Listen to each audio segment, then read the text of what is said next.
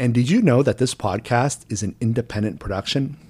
That's right. The Eric Norcross podcast is an indie podcast. And because of that, we depend on listeners like you to help support the show. The best way to become a supporter is to become a patron. Patreon is a membership platform that allows creators to develop a more sustainable source of financial support for their projects. My Patreon supports this podcast. If you find this podcast worthwhile, please consider becoming a patron by heading over to the Patreon link in the description. That's patreon.com/Eric Norcross. Again, patreon.com/Eric Norcross, and the link will be in the description. Thank you, and on with the show.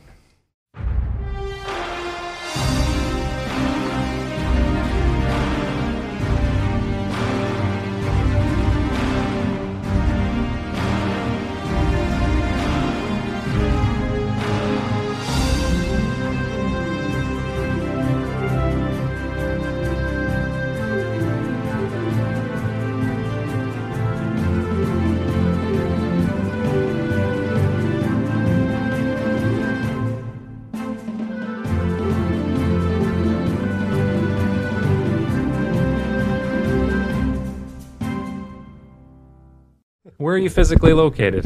I'm in Staten Island, New York, which is the least bike-friendly borough of all 5 New York City boroughs. So we have a lot. That's a good start. All right, very good. I have a lot I want to go over, and I don't know where to start. So I guess I'll just start with... yeah, just start at the beginning, right? Who are you? Who are you talking to? Introduce yourself. All right, my name is Jason Slaughter. I run a YouTube channel called Not Just Bikes. And who am I? I mean, I'm a person that's lived in many different cities around the world and has decided, to settle down in the Netherlands for various reasons, which is why the YouTube channel was originally created. Very nice, very nice. I used to have my guests introduce themselves, and then I stopped for a while, but this makes me want to go back to it because it's much easier. Why the Netherlands? I am curious about that because it's not a country a lot of people would think that much about. Yeah, it's a beautiful country, though. I mean, the thing is, we had lived. I lived in Canada, and I lived in the U.S. In California for a while as well. But about a little less than 20 years ago, my wife and I wanted to move somewhere else, so we moved to the UK. We lived in London. I worked in Cambridge there. We spent some time there. We had our first child in the UK. We went to Taiwan, then back to the UK to Belgium. Had our second child in Belgium.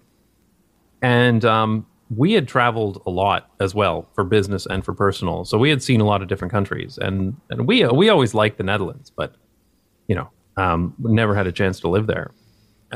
I think the real turning point for us is when, after all of this world travel, we moved back to Canada, and the reverse culture shock is a thing. Like it really is. Suddenly you don't fit in to your own culture, which is a really strange thing to happen. But we found that after living in all of these places, in particular all of these walkable places, it was really, really hard to go back to a place that is, I mean, we lived in the most walkable place we could find in Toronto, but at the end of the day, it's still quite a car-dependent area. Like, there are many things you could do there without a car if you try to live in the right spot, but you're still going to be limited, and you still have to accept the fact that you're trying to eke out this walkable life within a country and a society that is extremely car-dependent.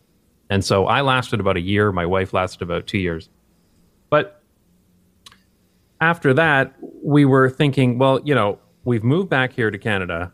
If we're going to move again, it's got to be for the last time, right? Like, we got small kids. We can't just keep running around all over the place. And so that led us down a path of doing some research to look at, where is the best place for us? Because we had been to many different places, but going somewhere as a tourist or going somewhere on business is totally different than living there. And so that ultimately started a lot of research. We then did some longer holidays in a few different cities to stay a longer period of time to try to pretend that we lived there, stay in an Airbnb in a residential area. And ultimately, long story short, the Netherlands came up on top for a variety of different reasons. I mean, the cities here are just designed better. Like they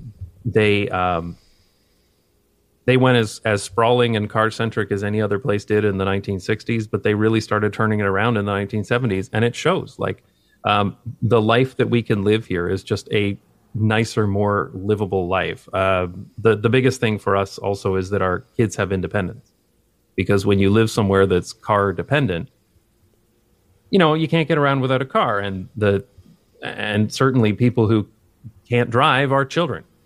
So they get locked in the area that they live in. And here, I mean, you see kids out all the time.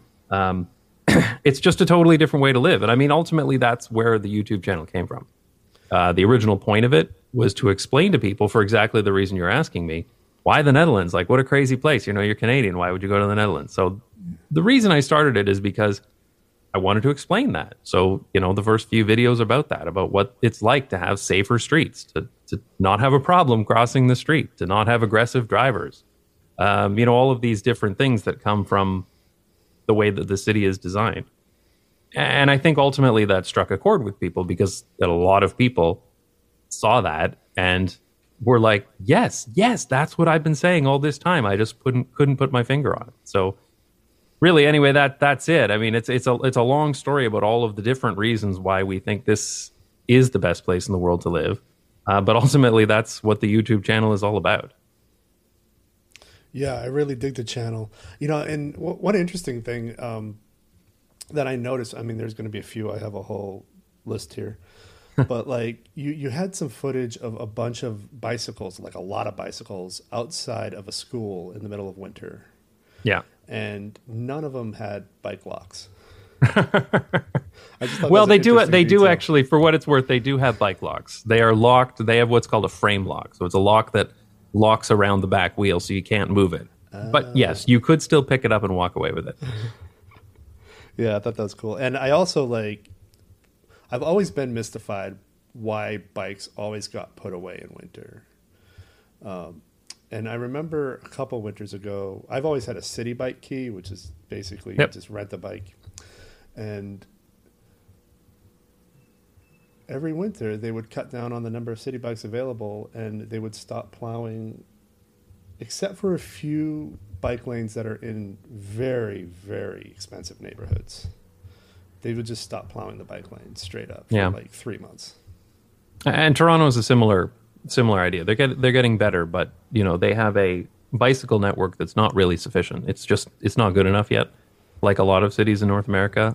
And then the amount they plow is even a fraction of that already insufficient bicycle network.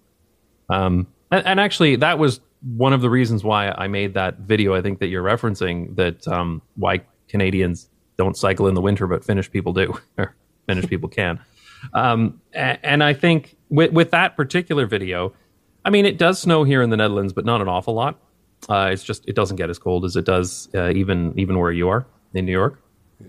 And certainly not as it does in Canada, which is why I chose to feature a city called Oulu in Finland. And I worked with a fellow there who is involved in winter cycling and making sure that people continue cycling through the winter in Oulu. And I think that's important to note, too, is that it's not just the Netherlands. Like, I think people get so hung up when they talk about bikes that they think the Netherlands, it's because it's flat and because the weather. I get some people say the weather's nice. They've obviously never been here. They think the weather's nice. But it really does just come down. Every city I've ever seen, it really does just come down to safety and convenience. I mean, that's really what makes the difference. There are some other factors, if you're somewhere very, very hilly, maybe there are fewer people who cycle, but there are places in Norway and in Switzerland that have 10 times the percentage of cyclists that you find in flat areas of the US.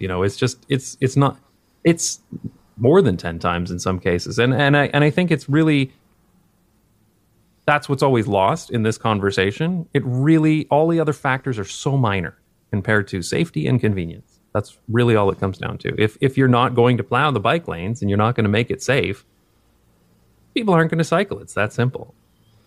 One interesting parallel that I noticed I'm sorry if I'm not able to list every video that some of this data comes from because there's so many videos.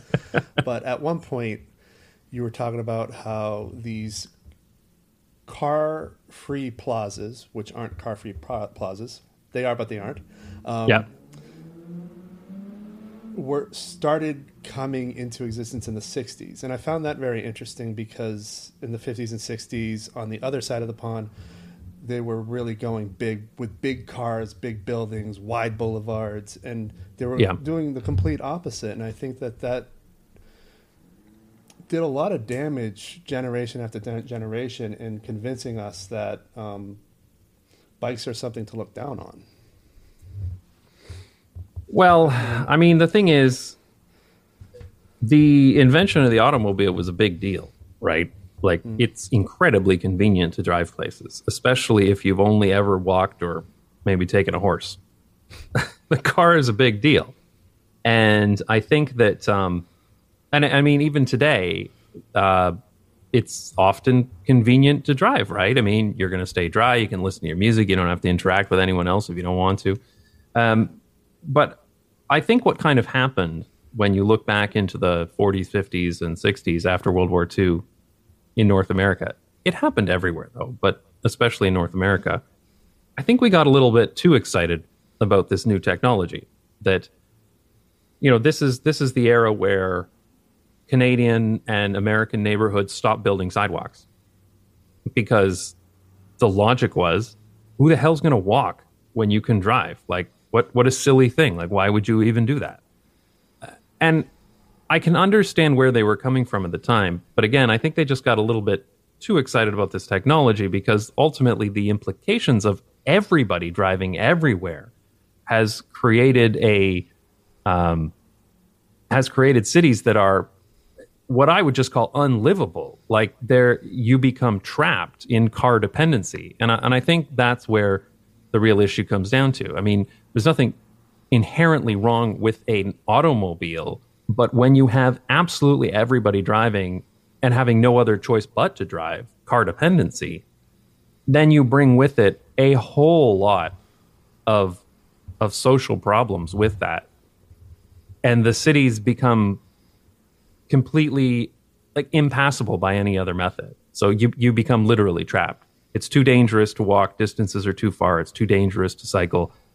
And everyone's trapped in car dependency. And ultimately, that's what I'm trying to get across in this channel. You know, it's that it's not about cars and bikes and everything else. It's about car dependency. I mean, you can definitely have too much of a good thing.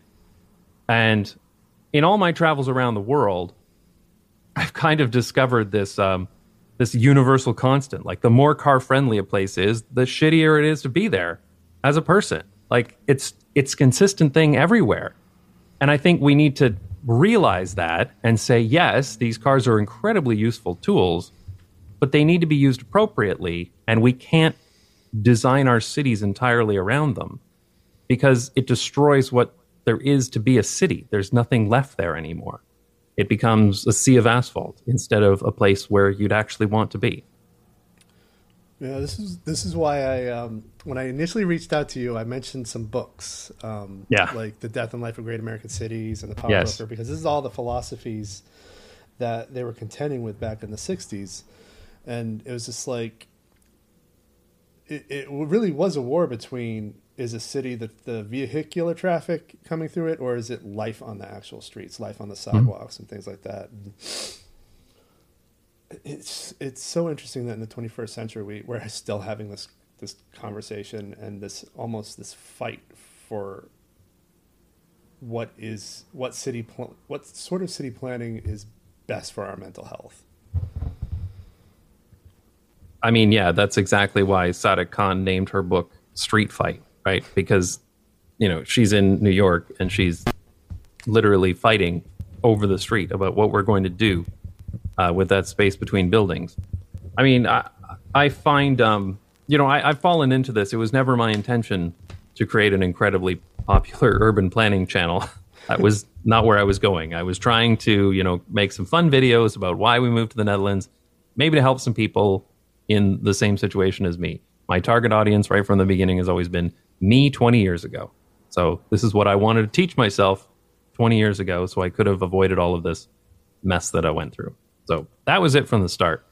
But I've kind of fallen into this now and become like a spokesperson for walkable cities, which is fine. But it also runs me into so many of the ignorant attitudes that I was trying to avoid by getting out of advocacy in the first place.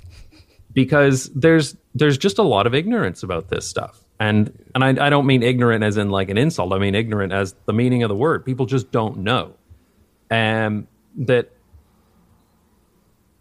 U.S. and Canadian cities, if you looked 100 years ago in the 1920s, apart from the architecture, they would not have been significantly different from the cities in Europe. They were very, very similar. They were generally based around a train station. Most people would walk to where they wanted to go. There were suburbs that you could reach by streetcar.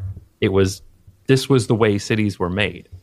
And I think this history, it's what lost on a lot of Americans and Canadians, simply because we've been doing this for so long. People think this is normal. Like this car dependency idea is what most people, certainly I grew up with, most people in North America grew up with.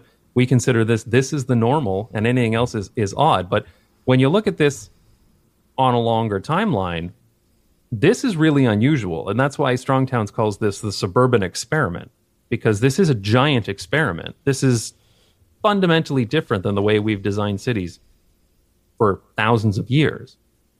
Cities were designed organically so that, they were based around something. And certainly once you get into the railroad era, they were based around a train station or something like that. But in the past, they'd be based around some waterway. And then it would expand out from there, keeping things within walking distance. And then there would be other towns that would also be the same way. So you would go from one walkable city to another walkable town or city by some kind of public transportation. And the idea that we build these massive suburban neighborhoods from scratch all to a final state is unusual. That is the thing that's unusual. It's not the standard, except that we've grown up thinking that way. So we have to look at this as this is an unusual thing that we've built only since about the 1940s and 50s. That's when all this drastically changed. And we have to look at this and say, this was not all a good thing. We threw a lot away by bulldozing our walkable cities.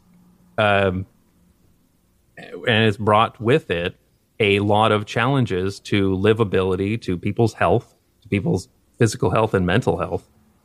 And I think that's where we need to take a serious look at this and say, this is not the right way to continue. Like, we can't keep continuing like this. It's okay to have cars. It's okay to have suburbs, but we cannot live in car dependency.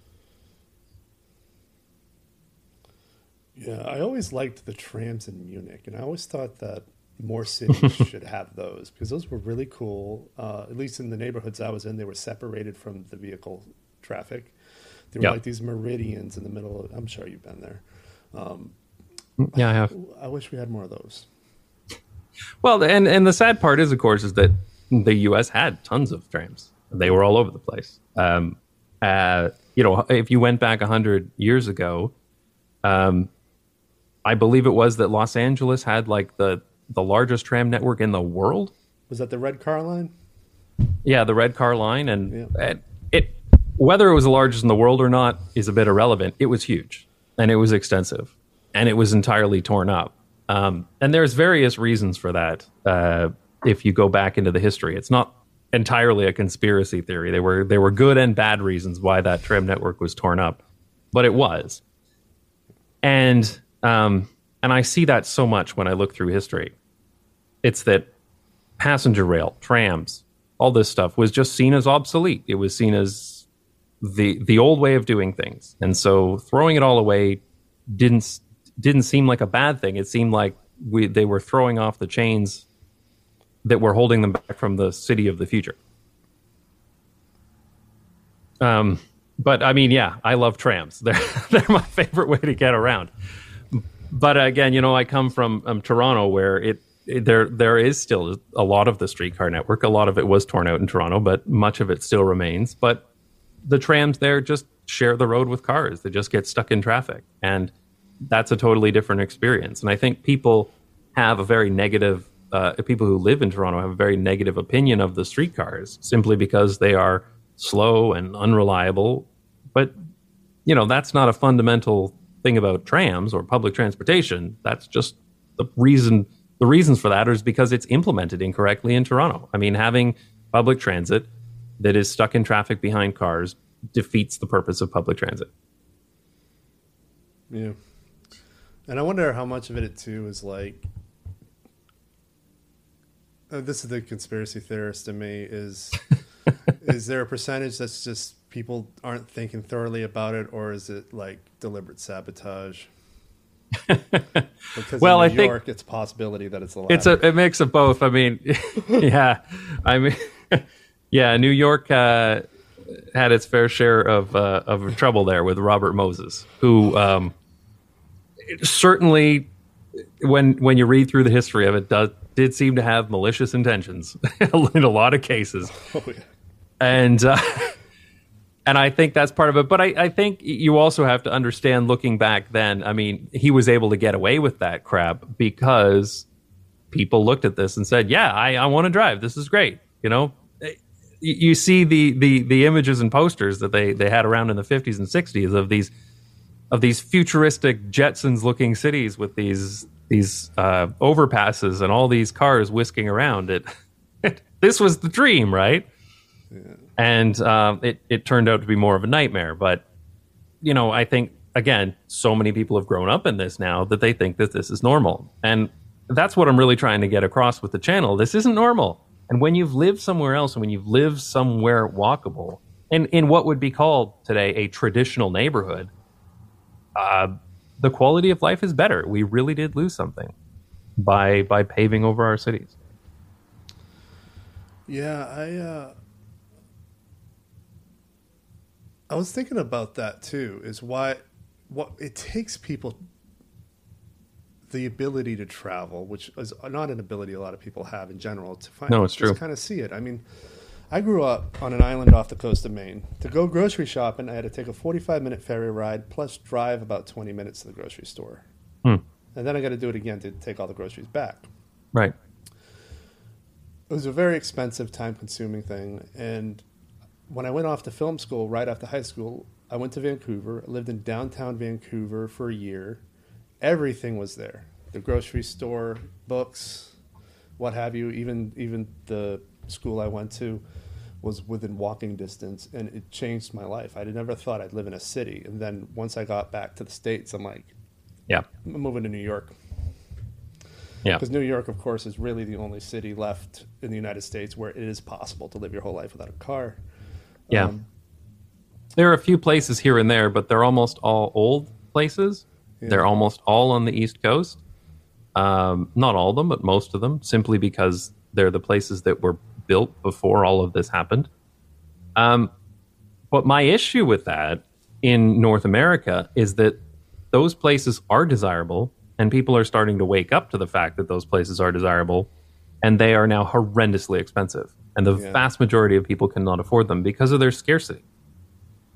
And I think that's really, really sad, because more people should be able to live like this. And what I see happen in the Netherlands is that nowadays, when they build places, they still build them that way. They still build places with mixed use development so that you can live close to the shops. You can live close to your work. I mean, that makes the biggest difference of anything that we'll talk about, is the ability to have those mix of uses.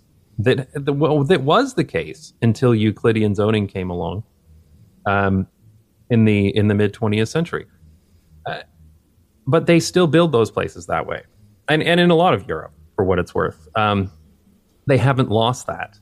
And there are places that you go to them here, the suburbs here in the Netherlands, and Dutch people will say, oh, they're so ugly. They don't have any of the the 17th century buildings or anything like that. And yeah, the architecture might not be as pretty and that kind of thing. But these are really nice places. And like you said, you never thought you'd live in a city. Well, I never thought I'd live in a suburb. I don't today. I still live in a city, but I've been to some suburbs here that make me think, oh, actually, this is pretty nice. Like, this is pretty good, because for me, growing up in London, Ontario, Canada, a suburb was synonymous with a car-dependent suburb. Like there was no difference there. So that's what I always associated with suburbia, with the big wide roads, the big front lawns, the curvy cul-de-sacs, the hour-long walk to get to the nearest grocery store. I mean, that's all of the things I associated with the suburbs. But that's not the case. That's car-dependent suburbs, which is, all most people in the U.S. and Canada know. But that is not. You can build better suburbs, and I see them regularly here. Can we talk for a little bit about hostility? Yeah, sure. Okay. So this is a weird coincidence, or maybe it's not so weird. Maybe it's just an algorithm thing. But I had one of the last videos I watched of yours, just prior to us hopping on. You had talked about this idea of rolling coal onto bicyclists, and what popped into my Twitter feed literally as I was setting up for today's discussion. Yeah, the incident in Houston, right? Yep, teen who ran over 6 cyclists is walking free. So I guess he tried to, just trying to put this together in my head. He tried to roll coal on them. The operative word is trying, so maybe he didn't succeed, and then I guess he ran him over. Well, in order to do the roll call, you have to hit the accelerator. And from my understanding, he hit the accelerator, roll call, and ended up losing control of the vehicle and running over 6 people on bicycles. Yeah. I mean, that story, yeah, I've tweeted it as soon as I saw it, because it was shocking and yet totally not shocking at all. That one story rolls in so many of the problems with car dependency. I mean, the fact that a 16-year-old is driving a truck that size is one issue. But the fact that there's that hostility towards cyclists. And I made that video, and I'm not sure if you've seen it, called "I Am Not a Cyclist." This is one of the things I really appreciate about the Netherlands. Like, I'm not a particularly big fan of bikes. I don't really care about bikes. Like, lots of people do. That's fine. That's not me.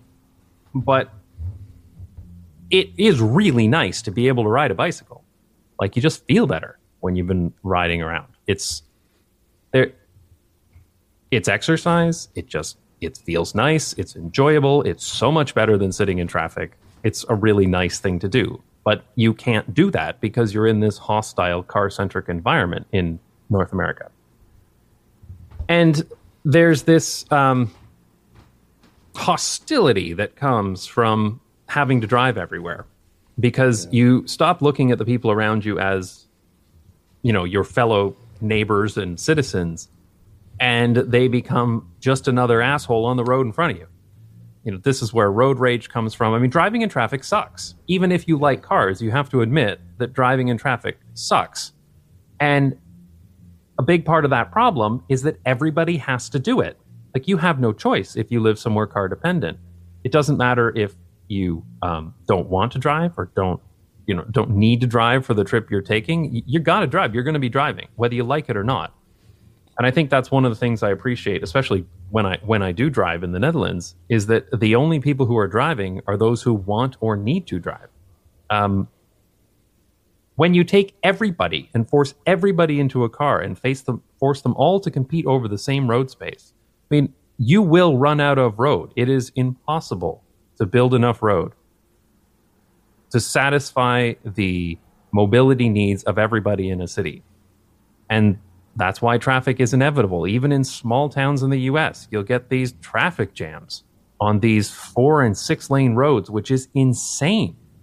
Because, my city of London, Ontario has this 1 4-lane strode, as Strong Towns calls them, 5 lane actually, because there's a center turning lane.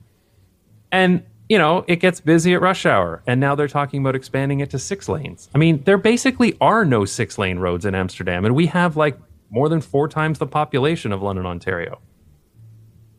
Simply because everybody has to drive, and you end up clogging up the roads, and it's a frustrating experience, and people get angry. And then when it comes to wanting to carve out something for pedestrians or cyclists, it inevitably has to come at the expense of cars, because literally every scrap of space in the city has been given to cars. Apart from maybe a small strip of sidewalk, if you have one, every last bit of it, every last bit of the area between buildings has been given to cars. So you can't build anything without taking space away from it. And that breeds this hostility, which is what breeds this hatred of cyclists. You look at this, you've got this person on this bike and they're just in your way, and you're trying to get to where you're going. You've been driving through frustrating traffic the whole day. You've been dealing with all this frustration and anger that comes from having to drive in a congested city. And then you come across these people on bikes, and that breeds that hostility. It's just a vicious circle that happens in car dependency. And again, that's where some of this comes from. And then, you get carving out a small slice of the road. Cyclists will be given a tiny little strip of paint in the gutter, what I call painted bicycle gutters, because I think bike lane is a ridiculous term. This is a gutter that you're literally telling these people to cycle in this painted line in the gutter. It provides them no protection at all. Yeah. I always comment that they're basically just delivery spaces that you get to use if nobody's making a delivery. Yeah, basically, right? Yeah, exactly. And the thing is, this space inevitably has to be taken away from drivers, but it's so insufficient. It's so unsafe that the majority of people won't use it. So the only people that you'll see riding bicycles in most places in North America are going to be the 20, 30-something, usually men, who are sporty. And then it also breeds this kind of resentment of like, why are we taking this space away just for these guys, these cyclists? And it also builds that, the people who, these cyclists aren't your friends and family. They're these other people, these cyclists, because your friends and family, they can't cycle. It's too unsafe. There's no way that, that your mother is going to get on a bicycle in New York City or almost anywhere. And again, that also creates this other group that can breed resentment. And all of these things work together to just make an environment that's just so hostile to cycling.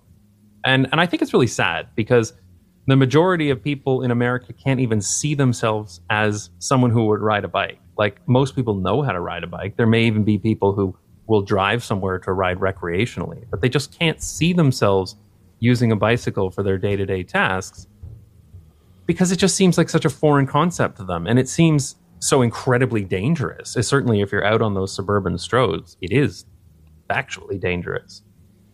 And I think it's really robbing people of a healthy and efficient and low-cost way of getting around. And that story is just so sad, but it really does speak to all of this. It's all of this together. Anyway, I didn't get my license until I was in my mid 30s, when it was absolutely not. I couldn't resist it anymore, because I ended up enrolling in a grad school upstate. Can't bike upstate from here, but I noticed right off the bat that just how hostile everyone is behind the wheel. And it's not even to bicyclists, at least where I am, it's to everyone. Even other drivers. Really is. Like, it really is. Moment an intersection light turns green, if you're not already halfway through the intersection, they start honking at you. Even on like a Sunday morning drive, you can't just go on a Sunday drive.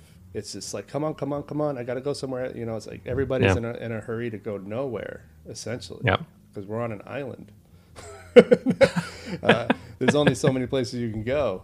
An island that you could probably walk from one end to the other quite easily. But I do it all the time. All the time. Right? But still, most people are going to drive it. Yeah. And one of the things I really appreciate, though, about the current administration here is the mayor does these weekly call-in segments on National Public Radio where you can call and talk to him. And the bike advocacy community are always calling him every week. What are you doing now to create safer bike lanes? And right. Our current mayor, he's on his way out now, but he's made an enormous stride in taking parking spaces off the roads and putting in city bike rental. I don't know what you call them, kiosks, but then also putting in bike lanes that are separated by a meridian, which is and that makes the all the difference in the world. to do. Yeah, yeah. It is really just a matter of like having a willing taxpayer base who's just like happy to do that, which a lot of the people who don't bike, of course, are not happy to do that. Yeah. Yeah, well, again, it's like, why are my tax dollars going to these cyclists? And that's also one of those ignorant things that I've got myself into. Again, that I mean, the majority of people in America think that their taxes, their gas taxes, pay for the road, and it's just not true. It doesn't come anywhere close. Like, it's not even close. The gas tax hasn't been increased since the 90s. And the vast majority of local roads are financed by property tax, or in some cases, sales tax. So they are simply, it is just not true that the drivers pay for the road. It's fundamentally incorrect. But it's something that so many people believe because cars are expensive. I mean, this is true. Cars are very expensive. They are expensive to own and operate. And so you will pay a lot for them. But that doesn't mean that you're actually paying the true cost of it. In America, driving is very heavily subsidized in many, many ways. And this is what Strong Towns gets at when they go through their cost accounting of American cities. The car-dependent places just fundamentally do not pay for themselves. But despite that, you'd never know it when you look at discussions of installing something like bike lanes, because they're like, why don't these cyclists, pay for licensing or something so they can pay for their own bike lanes? It's very frustrating because it's so far off of the truth that I don't even know where to start. Well, I mean, it just further demonstrates that people have no idea how taxation works. They have no idea how money is compartmented and put into different programs. And I mean, I don't think most homeowners in New York City know that their property tax pretty much exclusively pays for the Staten Island Ferry, which is free for everybody who rides it. And it's just, I only came across that because I was eavesdropping on a tour guide one time. They don't really tell you how they finance these programs. Anyway, I found that interesting. I appreciate that you have your YouTube plaque behind you. Oh, yeah. That's really cool. Is that the 100,000 subscriber plaque? That is the 100,000 subscribers, yes. Congratulations. Thank you. When did you hit that? How long after you started your channel? It was about... it's a good question. It wasn't very long. It was a little over a year, if I remember correctly. About maybe a year or 2 months, 3 months, something like that. The growth of the channel has just been absolutely massive, way beyond my expectations. Because when I started, I actually didn't do much research. I think if I had done research, I probably wouldn't have started, because I would have found other channels out there, like City Beautiful, for instance. It's a great urban planning channel run by an actual urban planner as opposed to me. But I was just out there to tell the story of why we moved to the Netherlands. And what happened was the YouTube algorithm sent it out to Dutch people. And that was never my intention. I never intended Dutch people to watch my content. I didn't think they'd find it interesting because this is just talking about their city. They already know all this stuff, I thought. Well, it turns out, I mean, just like, we've been talking here that Americans are completely ignorant about how their city is run and financed. Well, that goes for everybody in the world. Most people never think about this stuff. They never have to think about this stuff. So a lot of people here in the Netherlands who had never lived anywhere else looked at my videos and they're like, I had no idea that was special. I had no idea that was a thing. I had no concept of it. You know, in many of these cases, a lot of these people, their only exposure to the United States is movies and TV shows, right? So they have no concept of what it's actually like to live there, just like Americans have no concept of what it's actually like to live in the Netherlands. And so the channel really took off with Dutch people in the early days. And that was really eye-opening to me, to be honest. And then after that first year, I started expanding the channel, because what I had done, I sort of told the story in the first year of why we moved to the Netherlands. I mean, I'm not totally done, but the things I wanted to say were said. And so then I started looking at this and said, well, you know, a lot of these insights that I have about why walkable cities are better comes from all of the things I've learned over the years about urban planning. And especially from Strong Towns, the nonprofit organization in the U.S. that is really focused on building better cities in the U.S., cities and towns. And so then I started taking the channel and saying, well, this stuff was all new to me over the last 20 years, so it's guaranteed to be new to other people as well. And so I wanted to make videos about some of those urban planning fundamental concepts that my cat is sleeping here, so he's not going to get in the way. That there were these fundamental urban planning concepts. And what was interesting is that I was a little bit nervous about doing it, because I built this channel of, at the time, almost 100,000 subscribers of mostly Dutch people. I think they were like 60-70% of the audience at the time.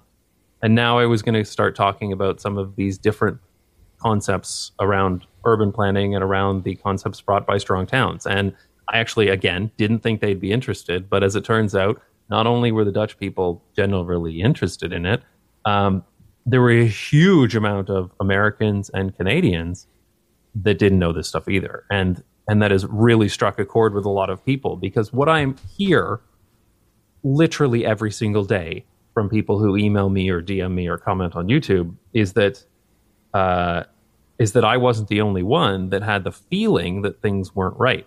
You know, going to these suburban places, you'd always been told of, you'd grow up, you'd have a family, you'd move to the suburbs. This is what prosperity is all about.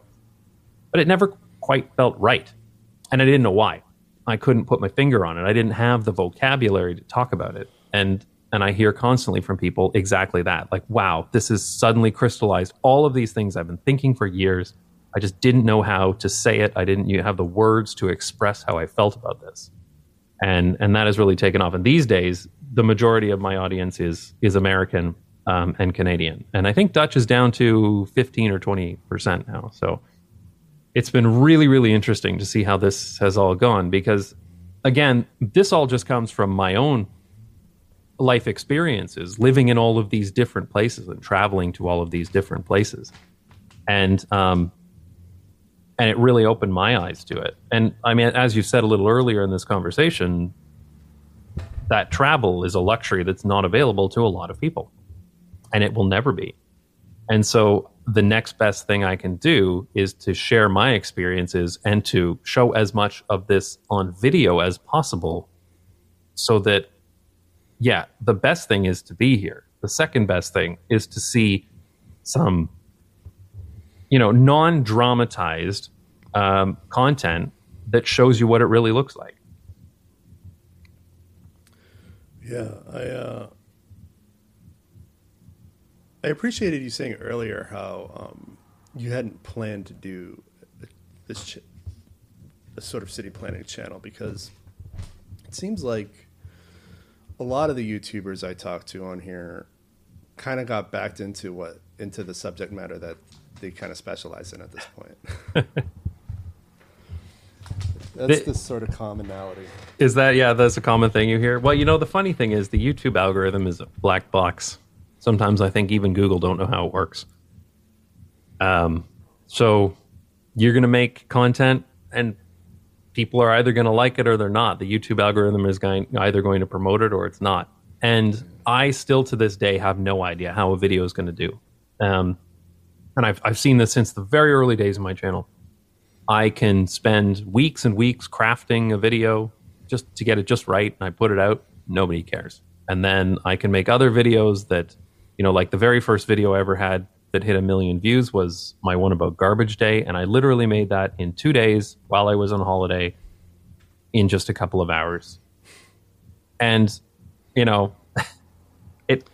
the YouTube algorithm does what it does, and you do kind of get dragged into whatever the audience is most interested in. Ultimately, I still just try to make videos that are interesting to me, and some of them are going to do well, and some of them aren't, and I'm okay with that. So I'm not trying to chase the dragon and try to decode the algorithm or anything like that. We're going to make videos, and the chips will fall where they may. Yeah, I had your trash video on my bullet points, but I figured we'd get to it eventually. Yeah, that's fine.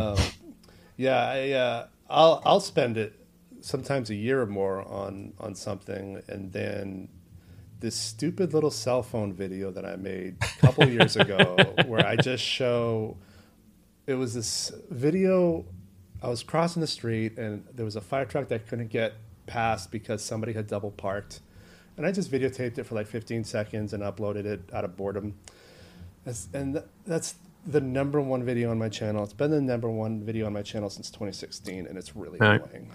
Because you just can't beat it. I know. Oh my God. Well, I finally broke that. I finally made a video that I care about that became the most popular video. Well, it's getting there anyway. And that my video about Houston, that was actually one that I spent a lot of time on and crafted, and it had a story that I really wanted to tell, and it actually did well. So I think I got lucky there. And finally, the stars aligned. But it helps that it's a relevant city at the moment, because there's a lot of talk about all the flooding as a result of just pavement after pavement. Just so much parking spaces. Yeah, and the pavement isn't designed to drain, and it's a terribly planned city.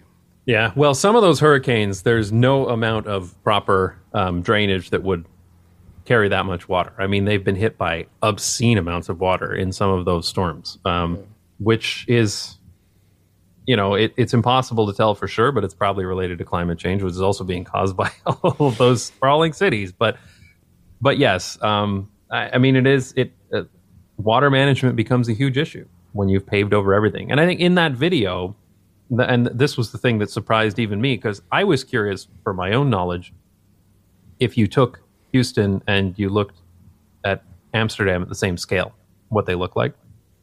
And obviously I knew that Houston would be big, but it was much bigger than I expected it to be. And what I think is interesting about it is that I put these two circles, one around Houston and one around the equivalent around Amsterdam. And it's actually not that different how many people live in those two circles. But the Amsterdam example actually has a whole bunch of farmers' fields and what they call polders, the floodplains, and some natural areas in between of all of this. So I think that was really eye-opening to me, because when you look at these cities from a satellite view, like Houston, it sees nothing but gray, because it's almost all roads, stroads, highways, parking lots. And when you look at Dutch cities at a similar scale, there's the city, there's lots of people that live there, but there's also lots of green areas. And it's funny because I get people who don't know anything about this, and they'll say, oh, this is all a bunch of garbage. I don't want to live in this European concrete jungle stacked on top of one another. And it's really not like that at all. Like, the cities here generally don't have tons of skyscrapers. I don't actually have a problem with skyscrapers. I kind of like them. Like, my parents used to live in Hong Kong and I loved it. But there aren't a lot of skyscrapers here. There's a lot of mid-rise buildings. And it all feels very human scale. The streets are much more narrow, but that feels nice. Now you can have trees at the side of the road that come up and touch at the top, the kissing canopies, they call them. And that's nice. And so you have this city that actually feels really nice and enjoyable to be in. And I can cycle for like 10 minutes and be out of the city. And I mean, there's an end to the city. The city ends. And then there is the polders or the forest or the farms. And they're very close to me. And I think about when I lived somewhere like Toronto, just how long it takes me. You know, I can go to a park, but how long does it take me to get out to the end of the city? And it can sometimes be hours of driving, especially if there's traffic.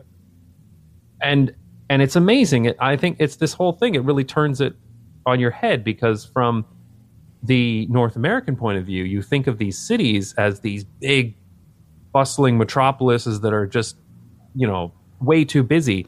But a lot of times that's busy because of just cramming too many cars in there, right? But what these compact cities also allow you is getting access to nature easily, very easily, actually. Like the first time it happened to me was very funny. I was cycling to our accountants, who are in a suburb of Amsterdam called Amstelveen, and I had been in the Netherlands for a few months, and I cycled there, and I decided to take a slightly different route, and I literally ended up next to cows on my way to the accountants in the suburbs, and it was just like mind-boggling to me. I'm like, I just cycled to a farm, and there's cows here. There's literally cows right here on my way to the accountants in the suburbs. And there's something to be said about that. There's something to be said about compact cities that don't just pave over all of the nature. It really is a lot different than what most Americans would associate with a city. Like, you can have density, and it's still very, very livable. Yeah, I'm trying to think now how long it would take me to get the cows from here. Yeah, right? I'd probably have to drive at least 3 hours. Yeah. Yeah, exactly. And so it just boggled my mind that I accidentally cycled to cows. That's a good story.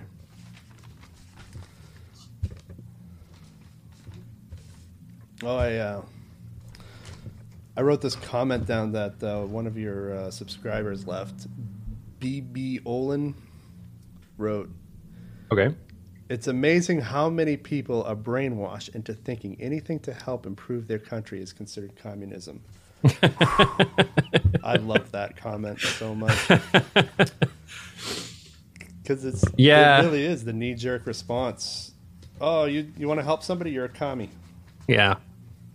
That's a very uniquely American thing. America has this funny history with communism, the Red Scare and all this stuff. But it's become this, like, a ridiculous meme at this point. Like, calling like literally anything that's not fascism is now socialism, right? Like, it's ridiculous. Words don't mean anything anymore. Yeah. But yeah, I get that all the time. I actually on YouTube you can add like blocked words that put stuff in the spam filter, so I can manually review them. And I had to put in like, you know, socialism and communism and these words because they just get thrown out by the most insane people ever. They're just talking nonsense because words don't mean things to them. Like,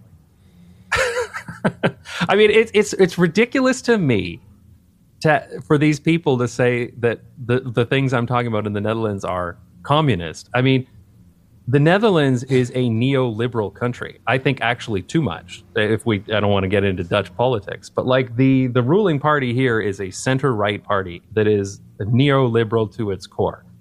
And it's just totally not that. It's just that America is just so separated from, you know, policies that would be completely normal on the right wing and the left wing just become socialism. It's crazy. Yes, words don't mean anything anymore. Yeah, there's actually, that reminds me, I keep meaning to go into my own settings, and because I have this political driven film from the 2000s that's on my channel, where I keep getting people popping in with their left and right conspiracy and accusations and so I think I'm just going to like put in the party names, as if they drop Democrat or Republican into a comment, I have to prove it. I actually did that same thing because the thing is, like, on one hand, politics and urban planning are very tightly intertwined. Like, you really cannot separate them. I know there's some other channels out there that bring up the politics a lot more. Like, there's a channel called Adam Something, who is very clearly a leftist, and he brings those politics into his urban planning discussions, and people are like, oh, you got to keep the politics out of this. And to an extent, I don't agree. You have to. The politics are fundamental to this, because people just don't realize how much of the way their city is entirely because of decisions made by politicians. Like, I get this all the time. No, we do this because we like our cars, or this is car culture, or this is the way we are. It's really not. It all comes down to regulations. But at the same time, if I'm making a video that doesn't mention anything political, and it gets a bunch of people talking about Democrats and Republicans, it's 95% of the time that is in bad faith. It really is. And it's especially funny when I get those comments on the Strong Towns videos, because Strong Towns was started by a group of fiscal conservative, card-carrying Republicans. I think this is to a fault. One of my criticisms of Strong Towns is they tend to be too money focused. Like, they're really all just about the money. Now, it is expanding as their movement expands, and they include people from all over the political spectrum. But it's hilarious to me to have people telling me that Strong Towns is communist or socialist. I mean, they are literally fiscal conservatives. That is the entire angle they come from. And that's one of the reasons I like them, because they come to a lot of the same conclusions that I did from my personal experiences in living in these places. They came to the same conclusions about how cities should be built, entirely from financial considerations and nothing else, which I think is interesting. I'm just resetting my camera. Yep.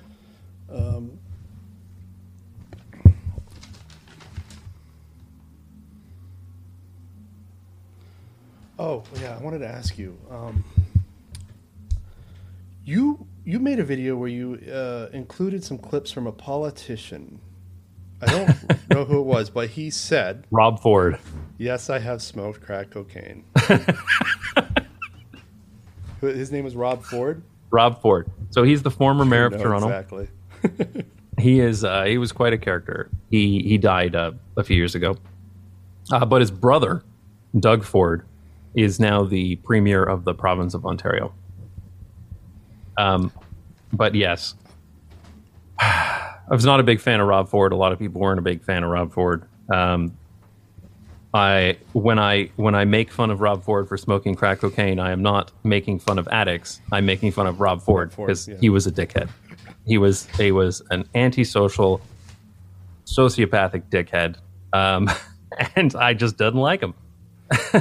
And he also was famous for saying, like, cyclists deserved it when they got run over. He brought that toxic, like, absolutely useless discord that was completely toxic to the discussion in Toronto, because he would say cyclists deserve it when they get run over. The quote was something along the lines of that the roads are for cars and trucks and buses. Notice that he doesn't say streetcars because he hated streetcars because they were in his way of his SUV. And then he said, if you're swimming with the sharks, you deserve what you get. You know, that's not useful at all. No. And that plays into exactly what we were talking about earlier with this us versus them. It provides absolutely no benefit to the discourse and only poisons the waters. Like, nothing gets better with talk like that, which is why I hated the guy. I've never been to Toronto, but what was the vibe of the population there at the time? Why what was the rationale for people electing him? Well, it was entirely by the suburbs. So Toronto, it's a very long story, and it's going to be one of my videos someday about the history of how this all happened. But Toronto was a downtown Toronto area is very urbanized, and up until the 90s, they were their own city. So what we would call now downtown Toronto or Old Toronto was a city called Toronto, and and there were suburbs around it: Etobicoke, North York, Scarborough, and Toronto. And due to political reasons by the Ontario Conservative government, they wanted to merge those groups all together. And there were various reasons given for that. They said it was cost-saving measure. It wasn't. It didn't end up saving cost. But they combined all of these, the Toronto and its suburbs, into one big city called Toronto. What they called the mega city. What I called the megacity. But anyway, what this did, and certainly part of the things you'd hear at the time from in conservative circles, the real reason they were doing this was because Toronto, like most big cities, is highly financially productive. This is all the stuff that Strong Towns finds. These downtown cores are incredibly financially productive, and so then they get a lot of power. And also, what is typical is that people who live in cities tend to be left-leaning, and Toronto was becoming a highly influential left-leaning political power in Canada, and certainly in the province of Ontario. And they wanted to expand that to the suburbs, which were more conservative. And when you see the results of the votes for mayor, ever since that time happened, you see the very clear split between that old Toronto and its suburbs. And when you look at the map of districts who voted for Rob Ford, it is entirely a core that didn't vote for him, surrounded by a ring of people who did. And ever since that time of the mega city in the 90s, Toronto has been basically run by its suburbs. That the political power has shifted to the suburbs, and that is slowly changing now because the population, the city has exploded just so much, and it has urbanized just so much that some of the power is starting to come back to some of the political power is starting to come back to downtown. But that's really where that came from, and Rob Ford was a direct result of that decision to combine Toronto with its suburbs in the 90s. How does his brother compare as a leader? Well, Just he out of doesn't smoke curiosity. crack. I'm not a big fan of the guy. I'm really not. And actually, I'm not a fan of him because I have met him in the context of he has the similar opinion of cyclists as his brother did. These guys were they're your typical kids born rich, given their dad's company, think that they're hot shit. And I just, not a fan. But I'm not going to go into the politics of Ontario, Canada okay, here. okay. But It's not our expertise. That's a whole nother episode. yeah, indeed. Well, I can come back on sometime and talk about that. But So I just have one more question about your aesthetic choices, and then we can just do some housekeeping with the podcast. yep. In your earliest video that I could find, you appear on camera, but now you Yes. largely just voiceover. Yep. Why the transition to not appearing on camera anymore? And I mean, you So have a wonderful that was voice. Wonderful intentional from the start, actually. The reason I showed my face in the first scene of my first video is that nobody would ever ask me for a face reveal. That was the purpose of that. So that it's like, I showed my face in the first scene of my first video, I'm done. But my original goal was that I would have these kind of like intros where I would be on camera and then I would show the street. The reason why I didn't want the talking to the camera, even right from the start, even if it's a short clip at the beginning and interspersed throughout that video. The reason for that is because ultimately I'm here to show people things. And I don't think it's useful to show me talking about it when I could be showing you the street. And that's been my fundamental opinion on that from the start. So I was planning to have funny intros that I would act out. The only one that remained was Continuous Sidewalks, where I said, by the end of this video, I hope to get you excited about sidewalks. I was planning on having kind of comedic intros on all of them, but I tossed that away because I thought, really, the point here is that I'm trying to show you something. So it's not like I'm hiding from the camera, but it's just that's not my goal. What I try to do with my videos is I try to show you what it actually looks like. Because again, it goes back to this idea that most people can't travel like I have. So the next best thing is to show you the way it is. But you'll also notice that I don't have any music in my videos, for instance. Partially because the DMCA is a steaming pile of crap, but also because I don't want to do things cinematically. I actually, once I did my first year of videos, I started learning more about video editing because I thought, oh, damn, I'm actually going to have to do this stuff.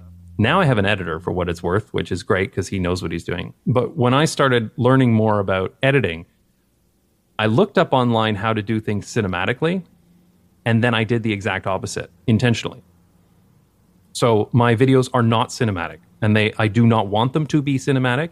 So I don't want, your speed ramps and your zoom overs and your music playing, and nothing wrong with those things, but that is the opposite of what I want to do. Because what I don't want to happen is I don't want people to think that this is fake. I don't want it to feel like a movie, because movies are not real, right? Movies are telling a story, and I ultimately want to show you the way it is. So the other thing is, a lot of my footage is boring in the sense that I am just pointing the camera at the street. I do very few pans. I do very few zooms. I'm just literally pointing the camera at the street and talking over it. The reason for that is because I want people to feel like they're standing at the side of the street and looking at what I was looking at, because I want them to experience it as much as possible. So it came down to everything, even down to the color grades. I tried to not do cinematic color grades, and I tried to make things look very realistic. And as I've been buying better camera equipment, other than, I started filming everything on a GoPro, I've been trying to specifically get things that look real, that are not cinematic. And it's kind of funny because everything you look at online from anybody trying to learn anything about film, they're all trying to get that cinematic look. Yeah. And I'm trying to do exactly the opposite of that. So that's where the style decision comes from in all of this. So by avoiding cinema, you created your own film aesthetic, which now I 100% believe people are going to end up trying to copy. Maybe. I mean, this is also why I film in 50 frames a second or 60 frames a second, because you don't do that. You do 24 frames per second in cinematic because you want it to feel cinematic. And, 60 frames per second feels fake. Yeah. Well, fake if you're acting. But it feels real if you're looking at something that's actually real. And so, again, that's a decision I make. 4K 60 for a lot of my videos, or 4K 50 in Europe, to make it look like you're actually there. No, that's the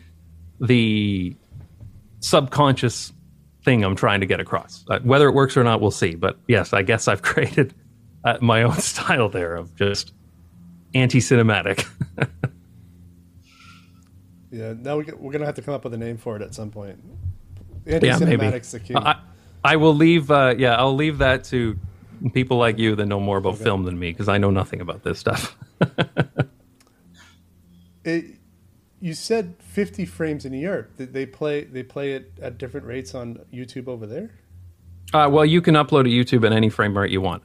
Video compression is actually one thing I know very well, because I used to work in that industry for many years. I used to work at the company ATI. They make Radeon graphics cards, and I worked in their multimedia department using GPU hardware to hardware accelerate H.264. So that's something I know. So I know all the technical stuff about how YouTube does this. But yes, in Europe, it's 25 frames per second for television. It's 29.97 in North America for NTSC. And when they do high frame rate, they just double that. So in Europe, it's 50 frames a second, and in North America, it's that horrible 59.94, which is just, why can't they make it 60? I know why they didn't. I just wish they had just made the leap to 60. But anyway, 59.94. Back in like the early 2010s and the late 2000s, there was this format called HDV where you could record HD video on those little mini DV tapes. Yep. And you would select 60 frames per second, but it was really just 59.96. Yeah. Yeah, it's double of NTSC. And the reason NTSC is not 30 frames a second is because it was 30 frames a second for black and white, but they added the color information in the side which they had to reduce the frame rate in order to store. So when we got that's color TV, it went from 30 frames a second to 29.97. And then instead of fixing that mistake when we went to HD, we just doubled it. And it drives me nuts. But don't get me started, man. Don't get me started on video stuff, man. I could talk all day about that. Thank you for talking with me. I really appreciate it. I love your channel, and I love that this subject matter is so successful in the 21st century when we need it. Yeah. Yeah, I think that has been really, really nice to see, that people are actually interested. I knew I was interested in it, but it's great to see that there's so many other people out there that are interested in it as well. So maybe there's hope for us yet.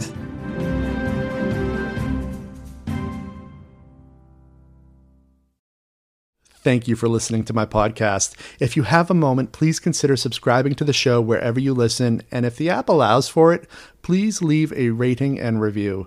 That way, the algorithm moves us up in recommendations. It's a great way for new listeners to find our show. Thanks, and I'll see you on the next episode.